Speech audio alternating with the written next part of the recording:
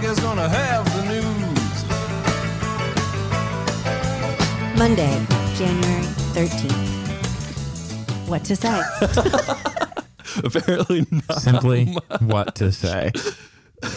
What is The name of the show. Oh, the name of the show. LA Podcast. LA Podcast. And some of the people involved. The suspects. Myself, Alyssa Walker, Hayes Davenport, Scott Frazier, here for another very newsworthy week, I would say. Yes. Or I don't even know how to describe it. Well, yeah. It just kept coming. People thought it was news, but some of it was not really. Whether or not it was newsworthy. Newsworthy. It was news happening. It was news. Newsworthy as an adjective is not exactly like to us. seaworthy. You can't, yeah. Do we want to talk a little bit about some of our weeks, different things that happened to us this week, going into some of the news of the week? Sure. We could call it an LA story. That's a great idea that Yes. you just had on the fly. I will start. So my LA story for this week, I'm going to follow up briefly on something I was talking about last week. I started looking into some of the Ellis Act evictions that had happened on a specific set of lots in my part of Silver Lake. And I was just curious about what exactly went down there and how it came to be that these lots were cleared out for the building of a 100 unit apartment complex. I did get some of those documents back from the HCIDLA this past week. They basically said all of those units were vacant at the time that the Ellis Act filing was received by the HCID, which is interesting. Because then why would they use the Ellis Act? So I had to... Kids would call it sus. I had to educate myself a bit. And it turns out that you do have to, if you're going to, as a landlord, remove any RSO units from the rental market, regardless of whether or not they're vacant, you do have to file the same paperwork with the city. That being said, can you think of a single place in the city of LA where you would just happen upon 4 rent-controlled units that Just happen to be empty? that are just seemed like vacant all kind at of once? a coincidence. So I made some additional discoveries as I was going through the forms collected by the housing department in the city of LA. They do collect additional information, specifically the rent registration. If you are a landlord that has RSO units, every year you have to register those units with the city. You probably are aware of that if you rent in the city of LA, because you probably get a notice from your landlord every year. This is the thing that tells you how much your rent can go up, etc. If you follow me on Twitter, you probably remember the event where my landlord wanted to overcharge me and then was shot the fuck down by my righteous Scott doesn't tweet about this. righteous Twitter fury. Yes, I know. She is a 90-year-old woman who lives in constant fear of my TL. You guys are vicious. So anyway, that is a form that I was able to request from the housing department, and I'll see what comes out of those, just so I could see. I requested those all the way back to 2010, so I could see when exactly those units became vacant. But additionally, in 2016, the city of LA passed another ordinance that is a straight up rental registry. So theoretically, I have no idea whether or not I'll actually get all of these files back. I do believe they're public records, but theoretically, since 2016, the landlord should have been filing like which units were vacant, which ones were occupied, and how much they were collecting in rent for each of those. So I'm just going to continue down this rabbit hole, see where it leads me. Wow. And then That just doesn't show up next week. We never hear This is from our him first again. LA Sarah's podcast like, reports. Who's Scott? it will be like LA a podcast on your side. LA confidential situation where you just have to come find me, and it turns out there are a bunch of sex workers who are made to look like me but are not actually me. So I'm interested to see what happens there. My LA story, I'm just going to read someone else's LA story. This is a story from the LA Times that I am going to read in its entirety. So yesterday in Palms, you may or may not have heard, there was a person who's homeless living in an encampment on on Venice, like in Sepulveda, kind of between Sepulveda and the 405, who was shot and killed by police. Right. And My understanding is that the person was unarmed, was having a mental health crisis. And this is the story. I'm just going to read the entire LA Times story about this. Los Angeles police shot and killed a man in Palms on Saturday afternoon while responding to a report of a person with a gun. Police received a radio call at 12:40 p.m. saying that an armed person was on Venice Boulevard between Sepulveda Boulevard and the 405 freeway, said Officer Drake Madison, an LAPD spokesman. The man was taken to Ronald Reagan UCLA Medical Center where he was declared dead. The man was described as Latino, age unknown, Madison said. He was struck at least once by gunfire. Venice Boulevard was closed between Sepulveda Boulevard and Globe Avenue while the LAPD's Force Investigation Division investigated the shooting. That's it. No line about traffic being a headache for commuters. That did not make it into this article. Yeah, that's usually what we get when somebody dies. Another line that I would expect to see in something like this is, at the very least, it was unclear at the time of this reporting whether or not the person was actually armed. Yeah.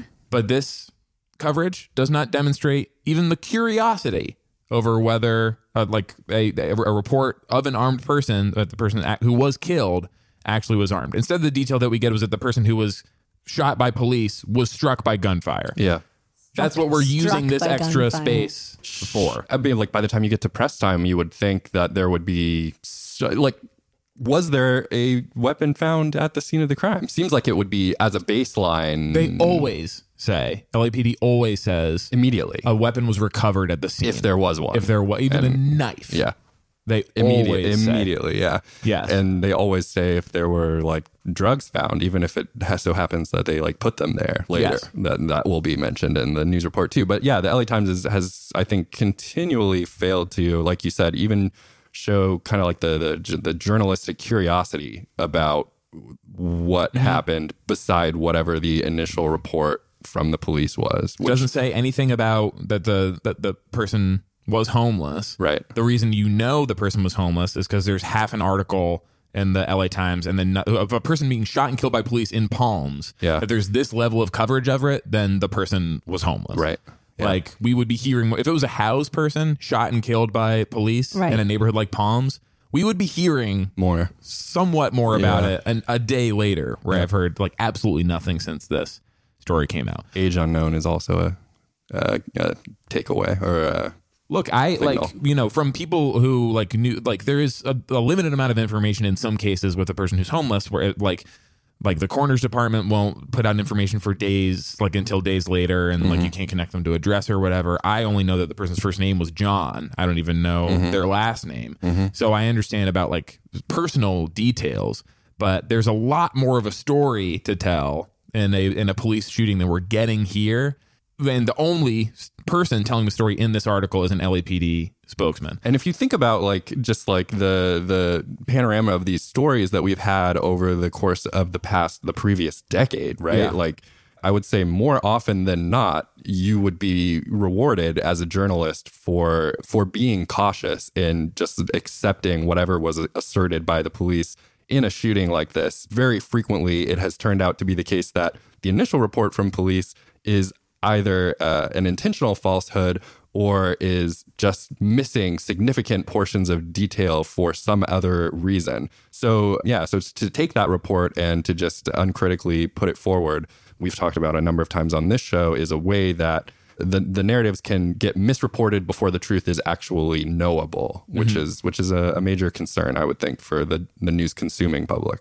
I defer my LA story to this story. That's good. Alyssa? We should do one of some person who dies on the streets every and we would have plenty to choose. We wouldn't have room in the show. 3 per day. I just wanted to talk about someone who also died, unfortunately, at the end of last year. And I had meant to bring it up in the context of the conversation we had about traffic deaths, and I did not get to. So I just wanted to, if you don't know of this person or the impact that she's had on our city, her name is Courtney Everett-Micketon, and she had a podcast, Integrated Schools. And she was a mom, a white mom, who had moved into a neighborhood that was largely non-white at the time. And she chose to send her children to the public school, and not a public school that, had been declared a good school, quote unquote, as often happens, which just means that it's a white school. Yeah. And didn't send them to a charter school and didn't send them to a private school. And she decided she made this decision because the best way to not only, help the families in the neighborhood, but also to give her own children a good experience, a better experience. And there's been a lot of research that's proven that it's good. The more diverse and not just racially diverse, but also income diverse communities that we are in are better for everyone who lives there. And that includes the schools. And what we see so often are parents moving into gentrifying neighborhoods because they can't afford to live in the wealthier white neighborhoods, but then they're not fully becoming part of the community by not being part of the schools. So please check out the things that she has written and the things that she has said. And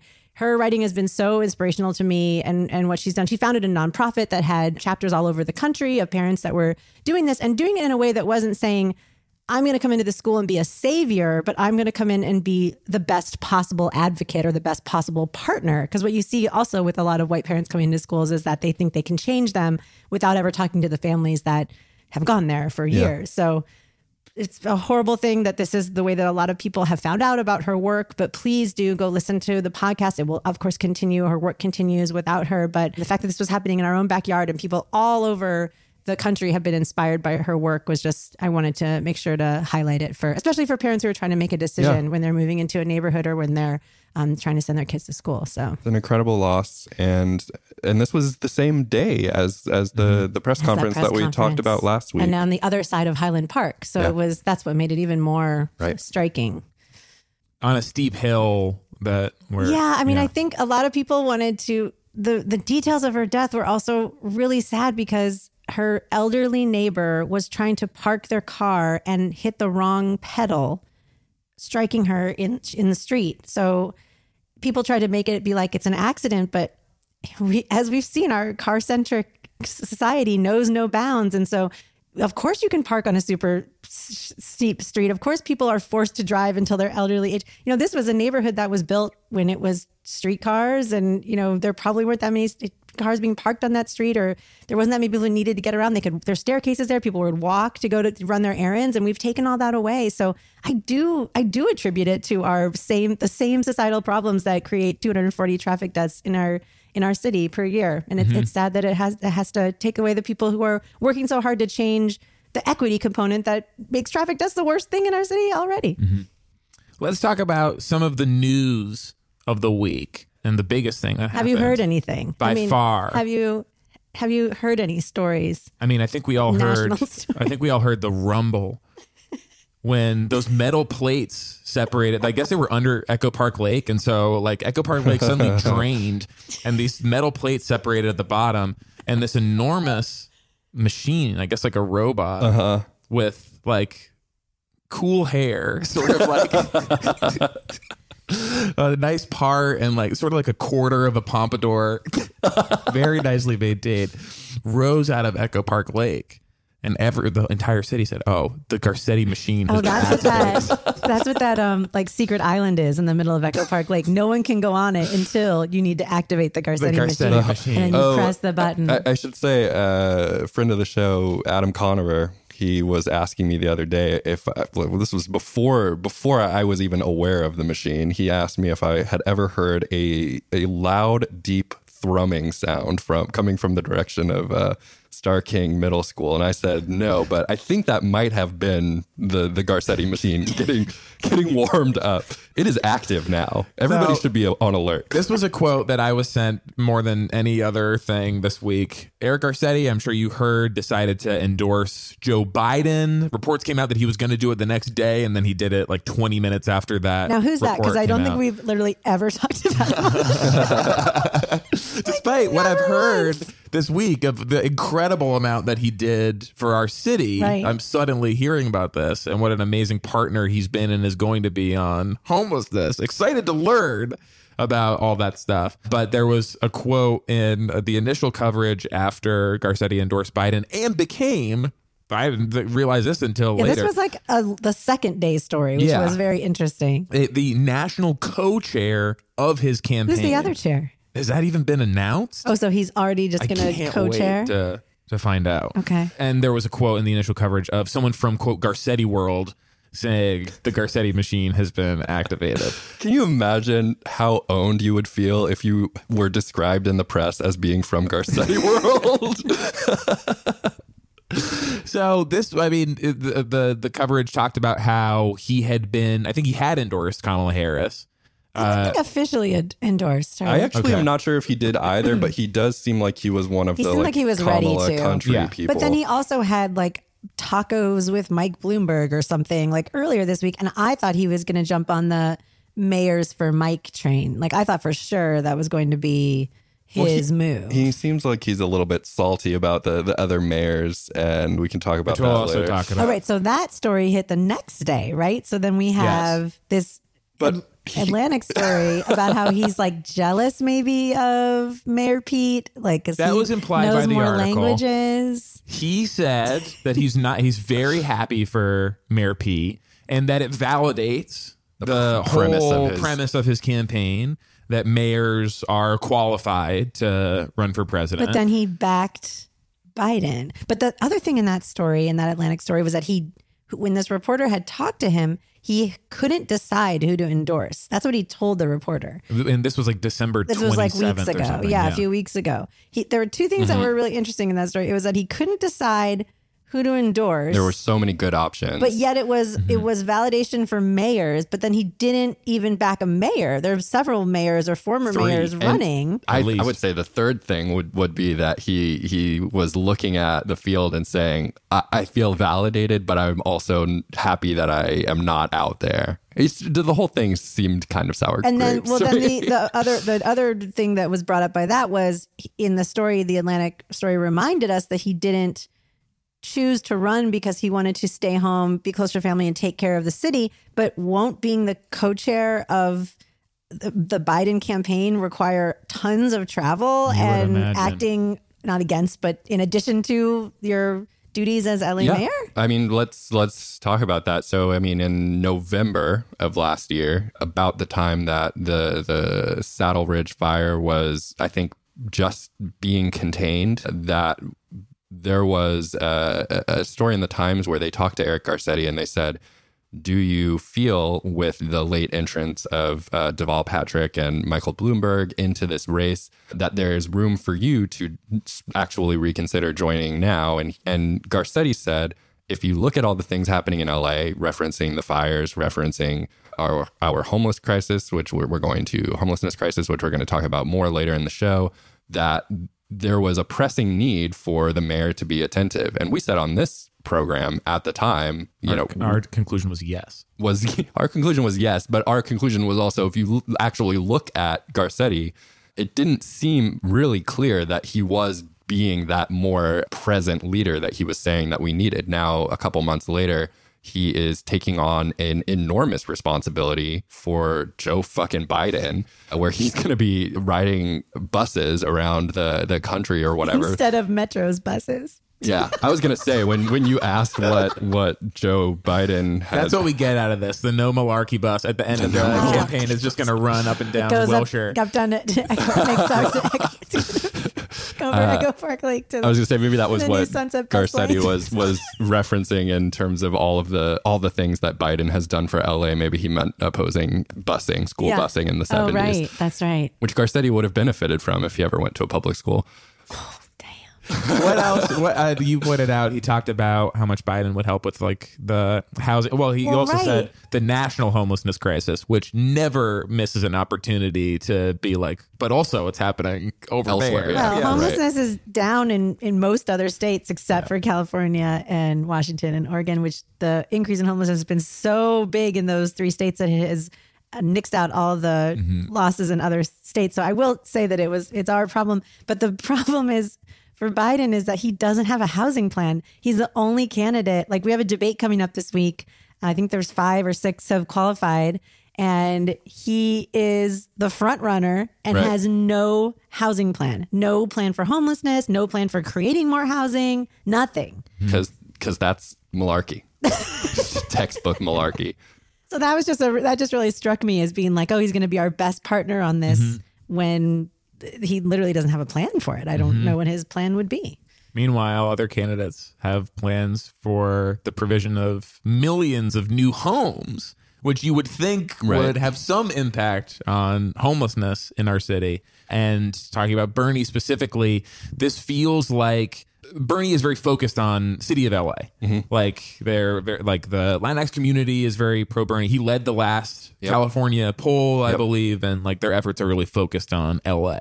So this move by Garcetti is easy to see as like kind of a check on that strategy. Well, and also, I don't know if we ever talked about, Bernie had a huge rally in Venice Beach, and we had Mike Bonin give what I thought was an incredible speech introducing him and endorsing him. There were other council members there too, but this puts Garcetti at odds with now some of the council, which probably would have happened anyway, but it just really it makes me think about, like, is this what anyone in LA really wants? What? Yeah, I mean, when you say it's a check on Bernie's like pro Latinx strategy, is it just like getting a big name from the LA area and offering Angelenos literally nothing, but just like here's a flashy guy. Well, that's the thing. Like you're saying, Alyssa, we have never talked about him. We've talked about presidents coming through here. I remember the one time he came here and went to King Taco with Garcetti, which is Garcetti's like spot where just like Newsom went there, and it's Brown, just a revolving door.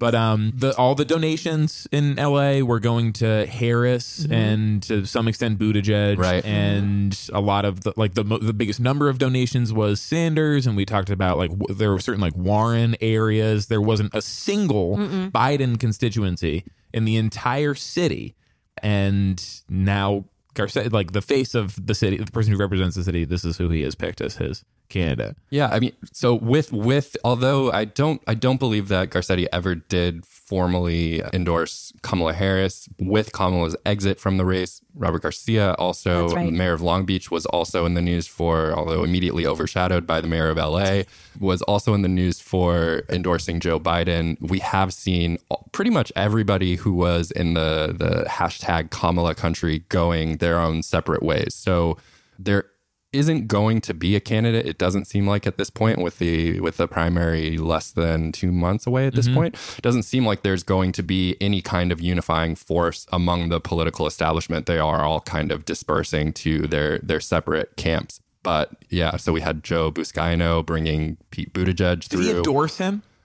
I don't know. I don't think that he did, but I mean, that seems like a pretty strong signal. And then we have a number of endorsements for, like you said, for Bernie, I think Mike Bonin and Gil Cedillo. And so like the candidates or the council members and the political establishment in LA is definitely splitting up into its different factions. But like, how big of a deal is it, do you actually think, when it's all said and done? Like, how big of a deal do you think it actually is that Eric Garcetti endorses Joe Biden nationally? The tweets were all from like people who had NYT in their names, their Twitter names. And we're saying they were like, this is a big deal. Big news. Oh, this is, and literally no one with like LAT in their names. Jennifer Rubin from the Washington Post.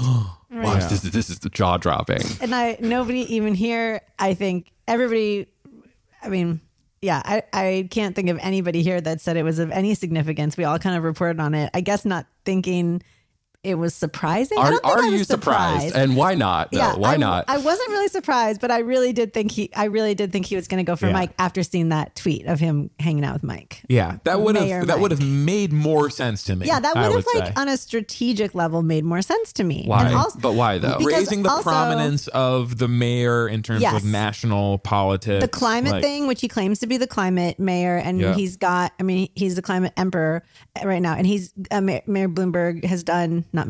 Mike Bloomberg has done so much for the international climate. I don't know, what do you call it? Continuum. Yeah, I don't know, because like I don't think that Eric Garcetti gives a shit about the office of mayor or like boosting its national prominence or really cities in general either. I guess so. Did he care about like the validity of being a mayor and running for president? I think he did, in the limited sense that he was going to be a mayor who was running for president. But now that's clearly not the case. He's not running for president. Whatever he's doing in 2024 or 2028, depending on whether or not we have a Democrat in office in the presidency, it's not going to be being the mayor of Los Angeles. So irrespective, he's going to be doing it from probably a larger platform or he's going to have shuffled off to Buffalo. I don't know which, but he is going. So you see this as angling for a cabinet position or something like that. Or if not that, a party. Like a party DNC slot. chair. I don't think he wants to pick a loser, Yes. basically. And Right. Bloomberg is a loser. And Buttigieg is likely a loser. He picked the safest Right. possible option, the most I agree with that. hewing Yeah. to the Democrat establishment option, which, I mean, he has a history of doing. So I can't say I'm terribly surprised.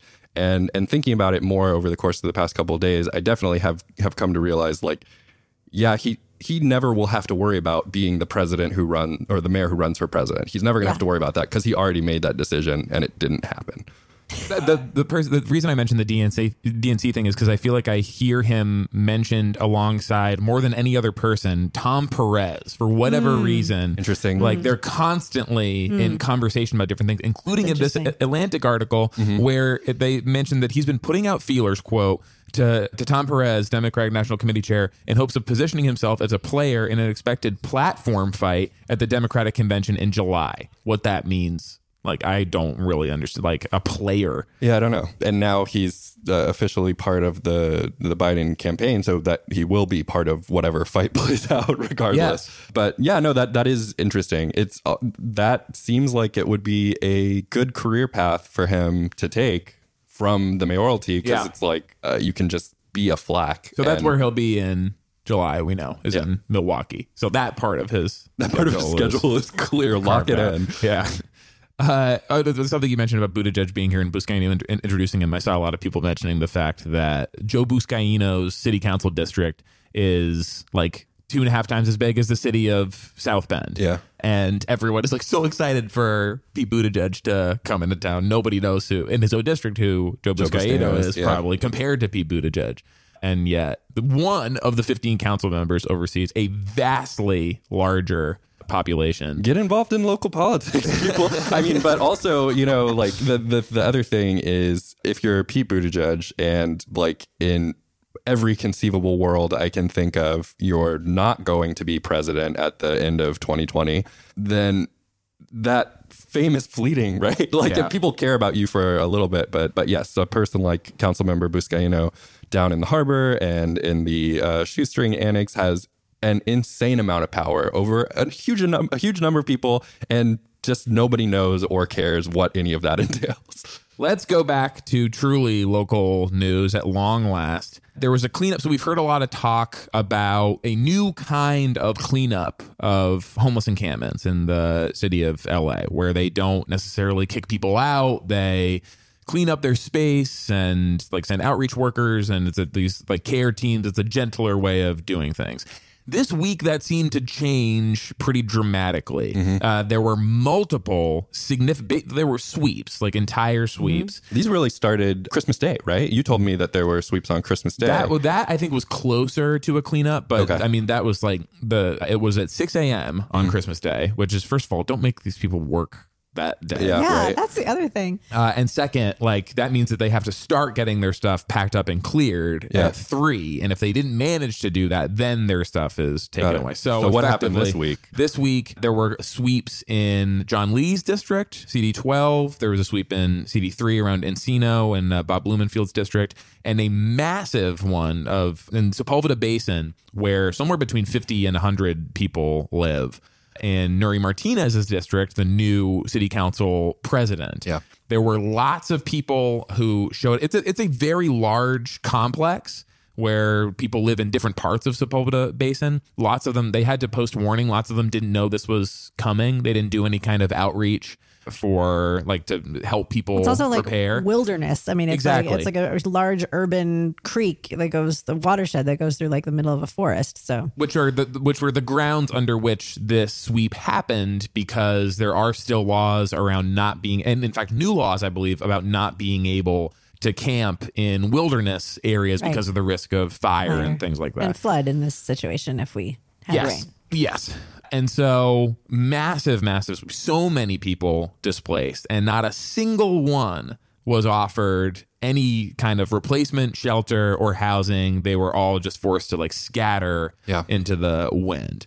There was a story in the LA Daily News by Ariel Plata, I think is how you pronounce her name, And that talks about how some of the people there have Section 8 vouchers and are very close to like getting into housing, but like now have to go on that journey of finding housing from a completely new location, and they have no idea where it is or how close they really are to getting into a place. Really speaking to the precarity of the situation, I mean, you, Hayes, have a ton of experience of trying to, if not a ton, at least certainly more than anybody else I know, of trying to actually physically get individuals linked up to available housing, and what a difficult position it is. And if you are in a situation where you have some semblance of security, you're in a community where you feel safe. I'm talking about in the Sepulveda Basin here.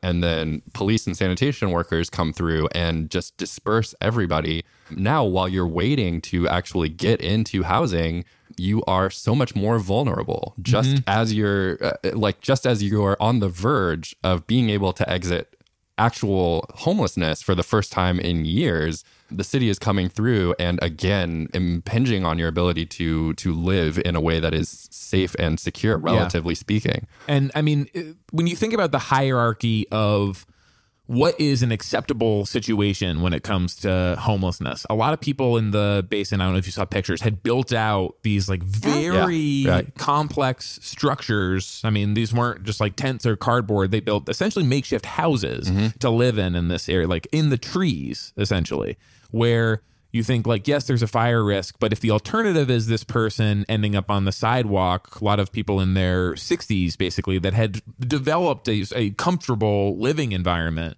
like why would we prefer sending them just like out in the city to like start it over again and do it someplace else where they're much more vulnerable and much more likely to get sick or be harmed in some other way. This is, I think, a good segue to another piece of Eric Garcetti news that I somehow almost forgot about, which is that a story came out that I believe the headline was something like "Enemies in Public." Garcetti and Donald Trump are quietly forming a deal on homelessness. Yeah. And what the article essentially said was that Garcetti and, in particular, Ben Carson, Director of Housing and Urban Development, Secretary of Housing and Urban Development, have come up with like basically some funding. The federal government is going to provide funding for emergency shelters and some degree of medical services for city of Los Angeles. No mention of the catch, if there is one. Sure. So it's hard to really say if it is just hassle-free money for emergency shelters. That would be an improvement on our current situation. Optional, the shelter that people can enter and be more comfortable than they are on the street if that's what they want to do.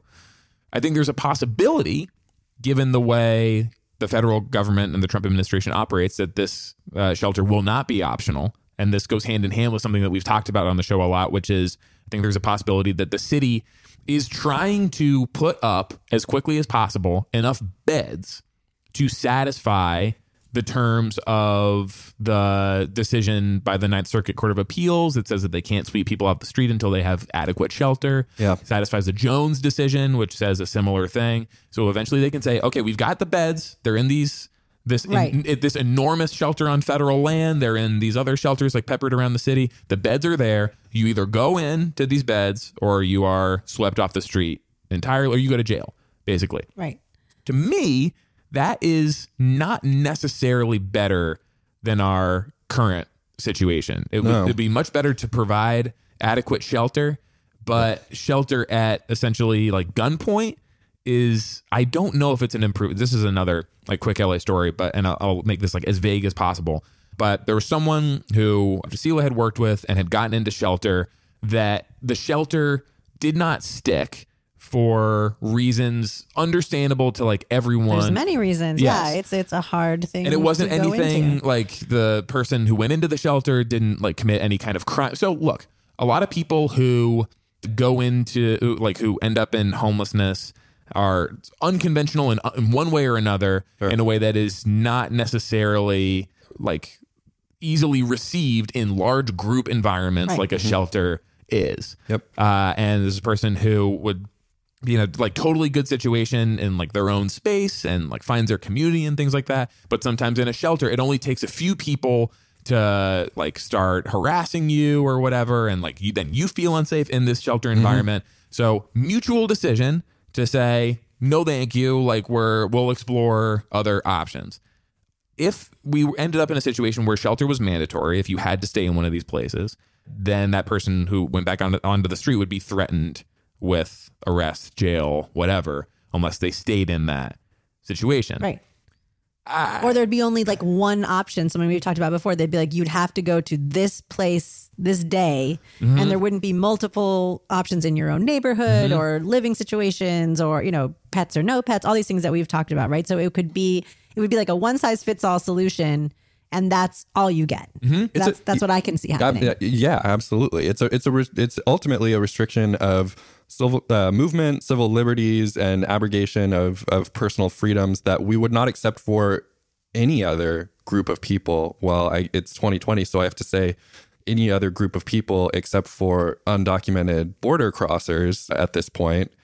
But still, it should be something that we're looking at through that lens. I would say the fact that the County of Los Angeles and Mayor Eric Garcetti are engaging in these talks with Ben Carson, like you said, Hayes, we don't know if this is no strings attached funding, although it's not. It's just not. Like the fact of the matter is, it's an informed guess that it would come with a demand to increase enforcement. Ben Carson views like even Section 8 housing as a flagrant abuse of the federal power of the purse. Donald Trump, well, he didn't like the thought of having Section 8 tenants in his buildings. I'll say that. And so we know that these people are not supportive of these programs. We know that when they say that we have a crisis in California, what they're not referring to is the fact that we have people on our streets, our neighbors, living in conditions that would not be tolerated in any other developed country or developing country in most cases. And we allow that to remain the case because we can't stomach the thought of actually like providing a safety net and sufficient housing and services for people who are suffering with oftentimes illness and addiction, or sometimes just like the loss of a job. They are not talking about that. What they're talking about is that it is, in their view, aesthetically disreputable that major American cities do not look sufficiently wealthy to the degree that a man like Donald Trump thinks that they should. So the way that you resolve those two crises is completely different. In one case, you actually have to provide services. You actually have to be compassionate with people. And in the other case, you literally just start trying to make people disappear.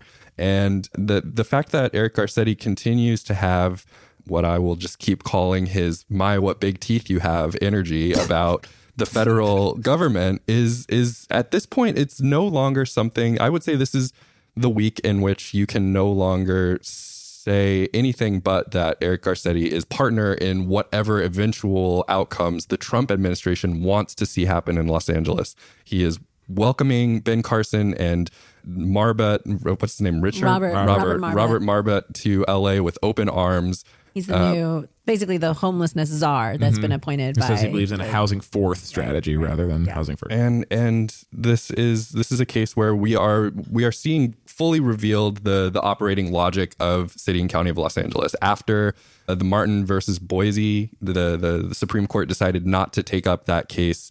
There was a question about how the city would respond. Now we see Nuri Martinez, new council president, moving ahead with what are clearly sweeps in flagrant violation of that decision, I would say. And we're seeing the federal government being welcomed into our city for a larger role in what will eventually become some sort of detention center. Well, let's just use that as an example. What happened in the Sepulveda Basin, right? So it's people being moved, and you would go to the people experiencing homelessness. You would say, here's where you have to go by this day. If you don't show up there or something, you will be criminalized. You will be like, on the, you would be able to say that not reporting to where you're supposed to sleep or something like that is against the law. But at the same time, what you're talking about with Ben Carson and with all these other people, the federal government, that are trying to actively rolling back discrimination, safeguards that have been put in place that have tried to make sure that you couldn't take a Section 8 voucher and go somewhere and get a safe place to live, that a landlord couldn't discriminate against you. That's being rolled back at the same time from the federal government. So you have, like, if somebody gives you a voucher, and then you go to the motel or you go to the apartment building and try to use your voucher, and then you have basically no legal recourse to say, hey, this person didn't accept my voucher because I'm Black or because I am, a lesbian. Like all these different things that we are seeing now. It's being taken away from the federal government at the same time. Yeah, I would say so we've seen multiple people in city and county government during the past week talk about the federal government, talk about their role as a partner in California's homelessness crisis and in LA's homelessness crisis.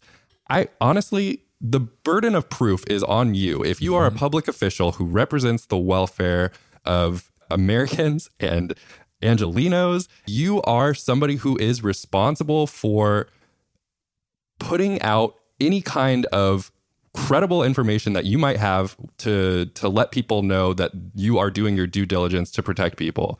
I would say at this point, it is not being alarmist to say that we are headed in a very dangerous direction with regard to what could happen to our unhoused populations. I think it is okay to be alarmed. I'm frankly very alarmed by it.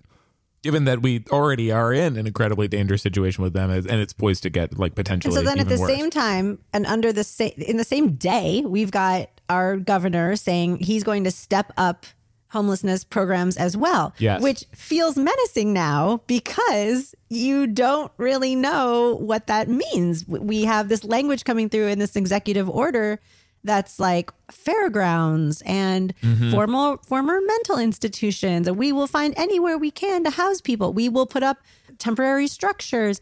And this again is it could be great. It could be what we need. It could be we could finally be getting the money to do some of these things that we've been trying to do to get people off the streets. But it doesn't sound like people are going to have a choice. And I think that is what is very troubling in all the language, in all the sense of urgency.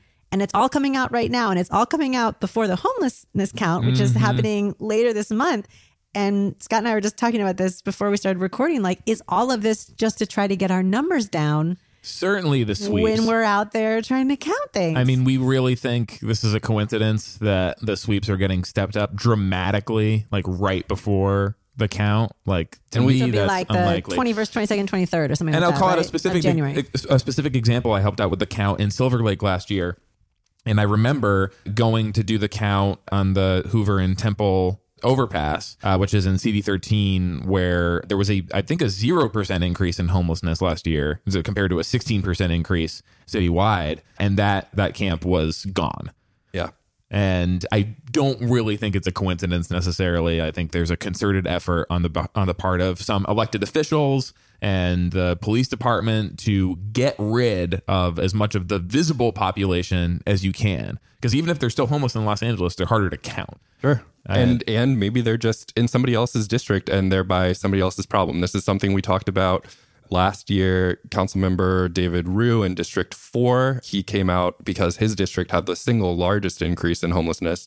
His spokesman told the Los Feliz Ledger that, if you're on one side of Sunset, you're in Council District 4. If you're on the other side, you're in Council District 13. And so he was saying it was kind of just luck of the draw. But I think that we can see that this is on council members' minds.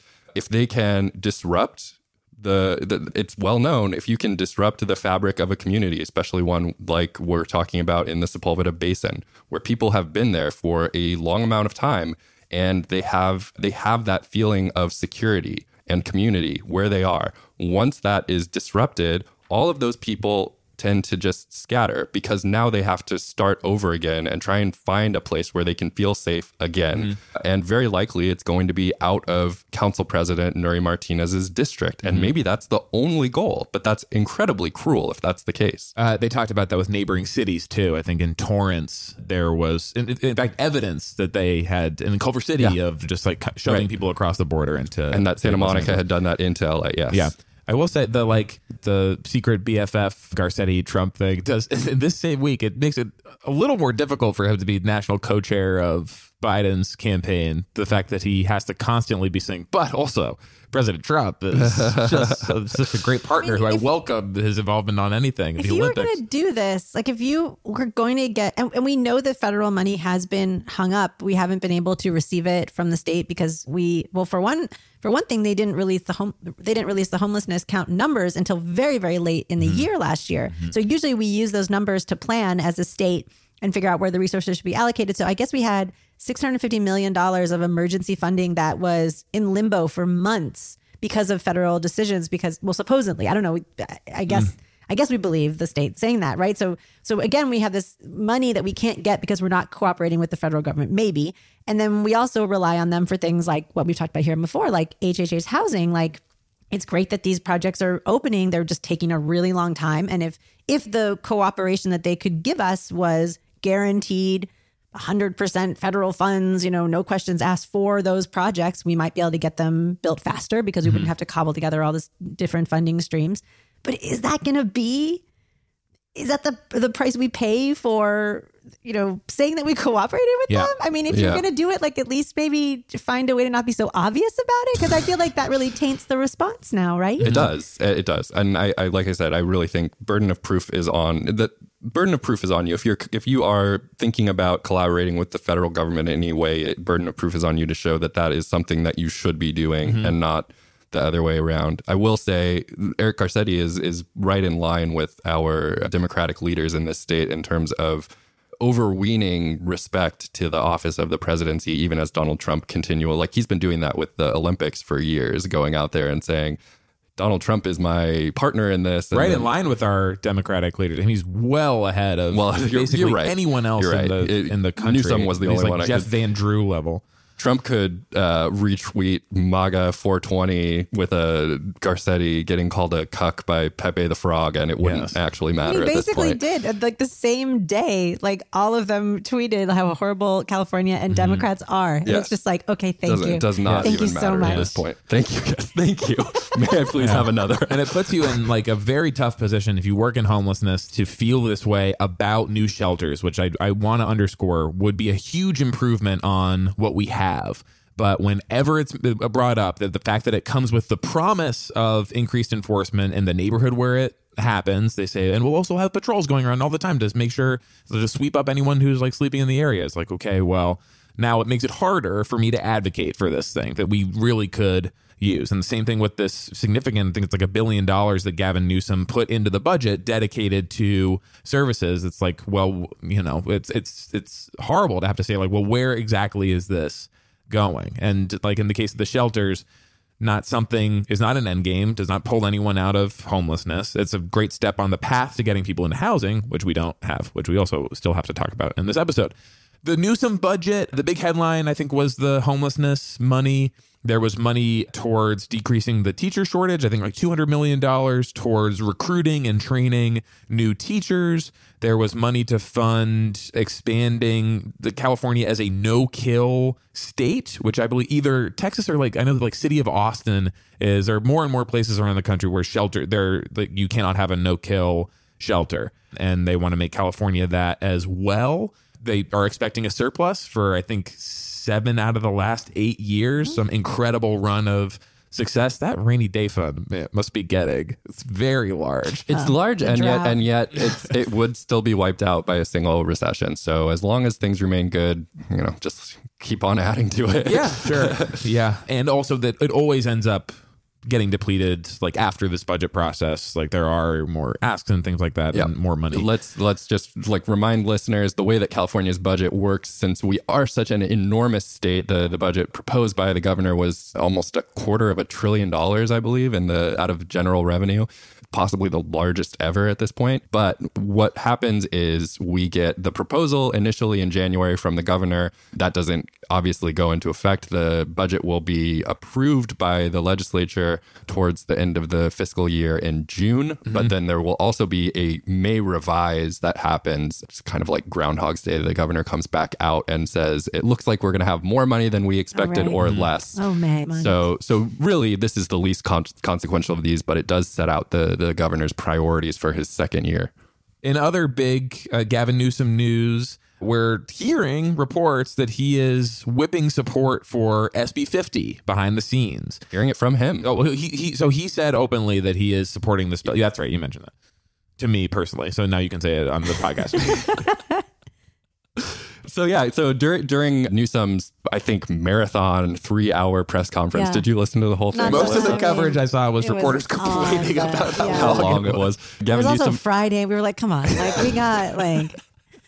Gavin Newsom did mention that we prepped last week that the SB 50 amendments were about to roll out with the resumption of the legislative session.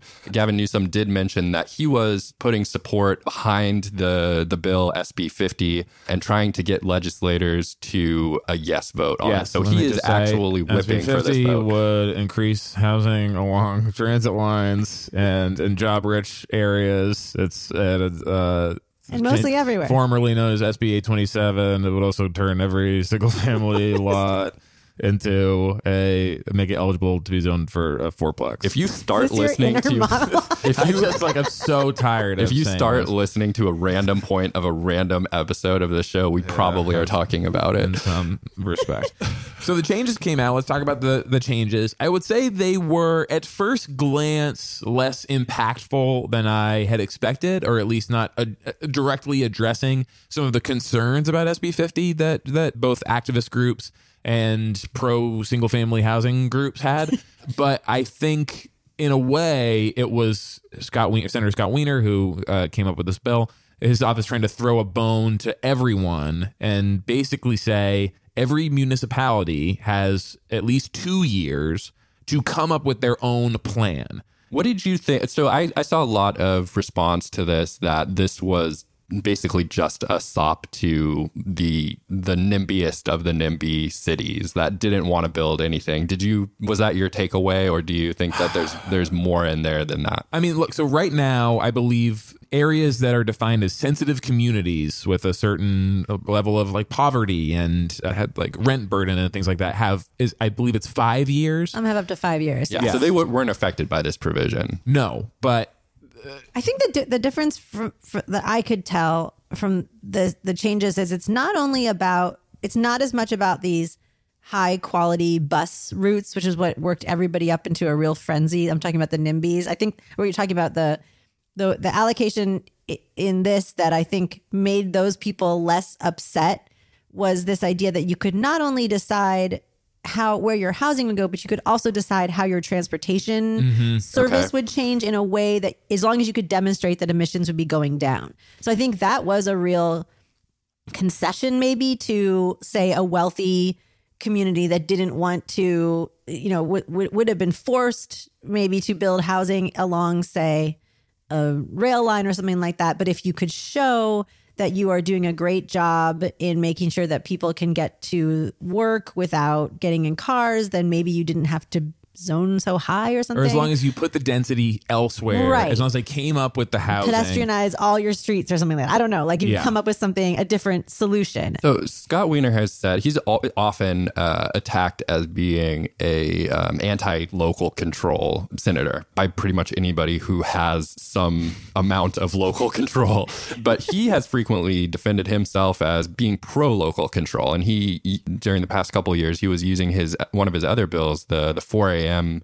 last call bill, as evidence of that, where it would have given major cities in California, the ability to create their own plans in a similar way to what is now being amended into SB 50, create their own plans that would support through public transportation or the availability of taxi services, et cetera, the later service hours for alcohol. This kind of is in line in my mind with that, where he is still saying, like, as a senator, he supports the local control of the cities, their ability to determine where housing should go, which is an important element of local control, and taking off the table the ability to do nothing, essentially. And that is how his office views it. I personally don't like local control, but so, I mean, I feel like we talked about things that were would have been much larger changes to this bill than this last week. Yeah. However, ultimately going to need some number of the votes from these suburban or inner ring cities Yeah. close to in the large counties like Los Angeles County, you're going to need some of those votes somewhere. So maybe this was unavoidable. And I don't know. Let's talk about too the lack of advocate support. You know, we had somebody like ACT LA, which we know we're working with them over the last year to perhaps strengthen the sensitive community guidelines or change other aspects of it. We don't know. And they said that they could not, still could not support it as presented this week. The press conference itself, which is being held in Oakland, was disrupted by protesters. It was the Moms for Housing group that have taken over a vacant house in Oakland and become a real force for discussing, the bigger issues about speculation and why we have vacant houses in the middle of these cities where we have a housing crisis. So we do still have a lot of pushback. And like you said, what would get these advocates on board, or is this not something that is going to get supported by them? This was kind of my big takeaway from these, and I posted something online to this effect. It's my understanding that we're still expecting more amendments to come, particularly as they relate to the sensitive communities. I do kind of wonder about the strategy of, obviously, Monday morning quarterbacking here, but I do wonder about the strategy of rolling the bill back out with these changes as opposed to potentially just putting it out in the form that it was in last year, because then everybody is familiar more or less with the state that it was in. The strong reaction from a group like ACT LA, I would say, is concerning, because they have been in discussions with Scott Wiener's office about changes to the bill. You would expect that if those were either near conclusion that ACT LA was okay with, that they might say, like, we're holding off. But their tone was actually pretty negative towards the bill that was released last Monday. Well, they said they would still be working towards. They're still working.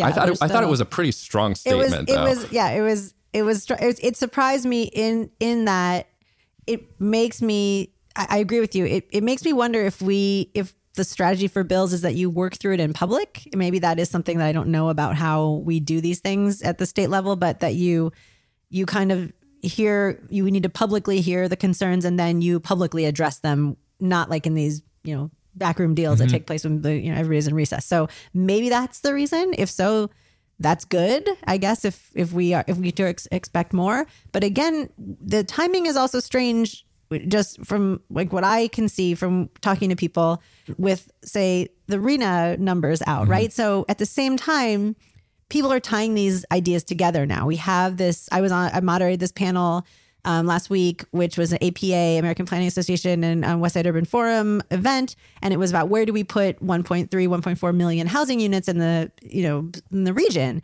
And now people have kind of tied that with SB 50. Yeah. And that is an attractive thought for some people and a terrifying thought for some people. And so I wonder now if it needs to be more directly addressed. Do we need to start seeing those models again? Or, where do we, where we like, you kind of draw the little gradient and it's like, oh, everything is fourplexes or a couple high rises or something like that. And where they go? Because that's what this event felt like. And there was no real consensus from the people that were there. Yeah. I really wonder. I mean, so we are expecting some subsequent additions to this. I think, like you're kind of hinting at, like, this is kind of more public. It's just a higher profile bill, I think, than any that we've really seen go through the state legislature in quite a while. So maybe there just is no right way to get through that amendment process in public. If there are going to be subsequent amendments to this, there's not much time for that to happen while the bill is still in Senate. It could, of course, happen. There are a number of assembly co-authors. Could happen that there are friendly changes to the bill that happen after it maybe moves out of the Senate. But if we are going to see the kind of changes to the bill that will change the position of groups like ACT LA and other tenants groups, I would expect it to happen really soon, honestly. It would have to. Right? Yeah. Because it has to be, voted on pass out of the Senate by the end of the month, right? Right. So excepting for the case where they really just, exactly. It's got to be in the next couple of weeks here. It's already half over this month. I'm sure we'll be talking about whatever the changes are made to it a week from now when we come back and do LA Podcast, because we are out of time to talk about this stuff anymore this week. Thank you for listening. We will see you again soon next week on LA Podcast.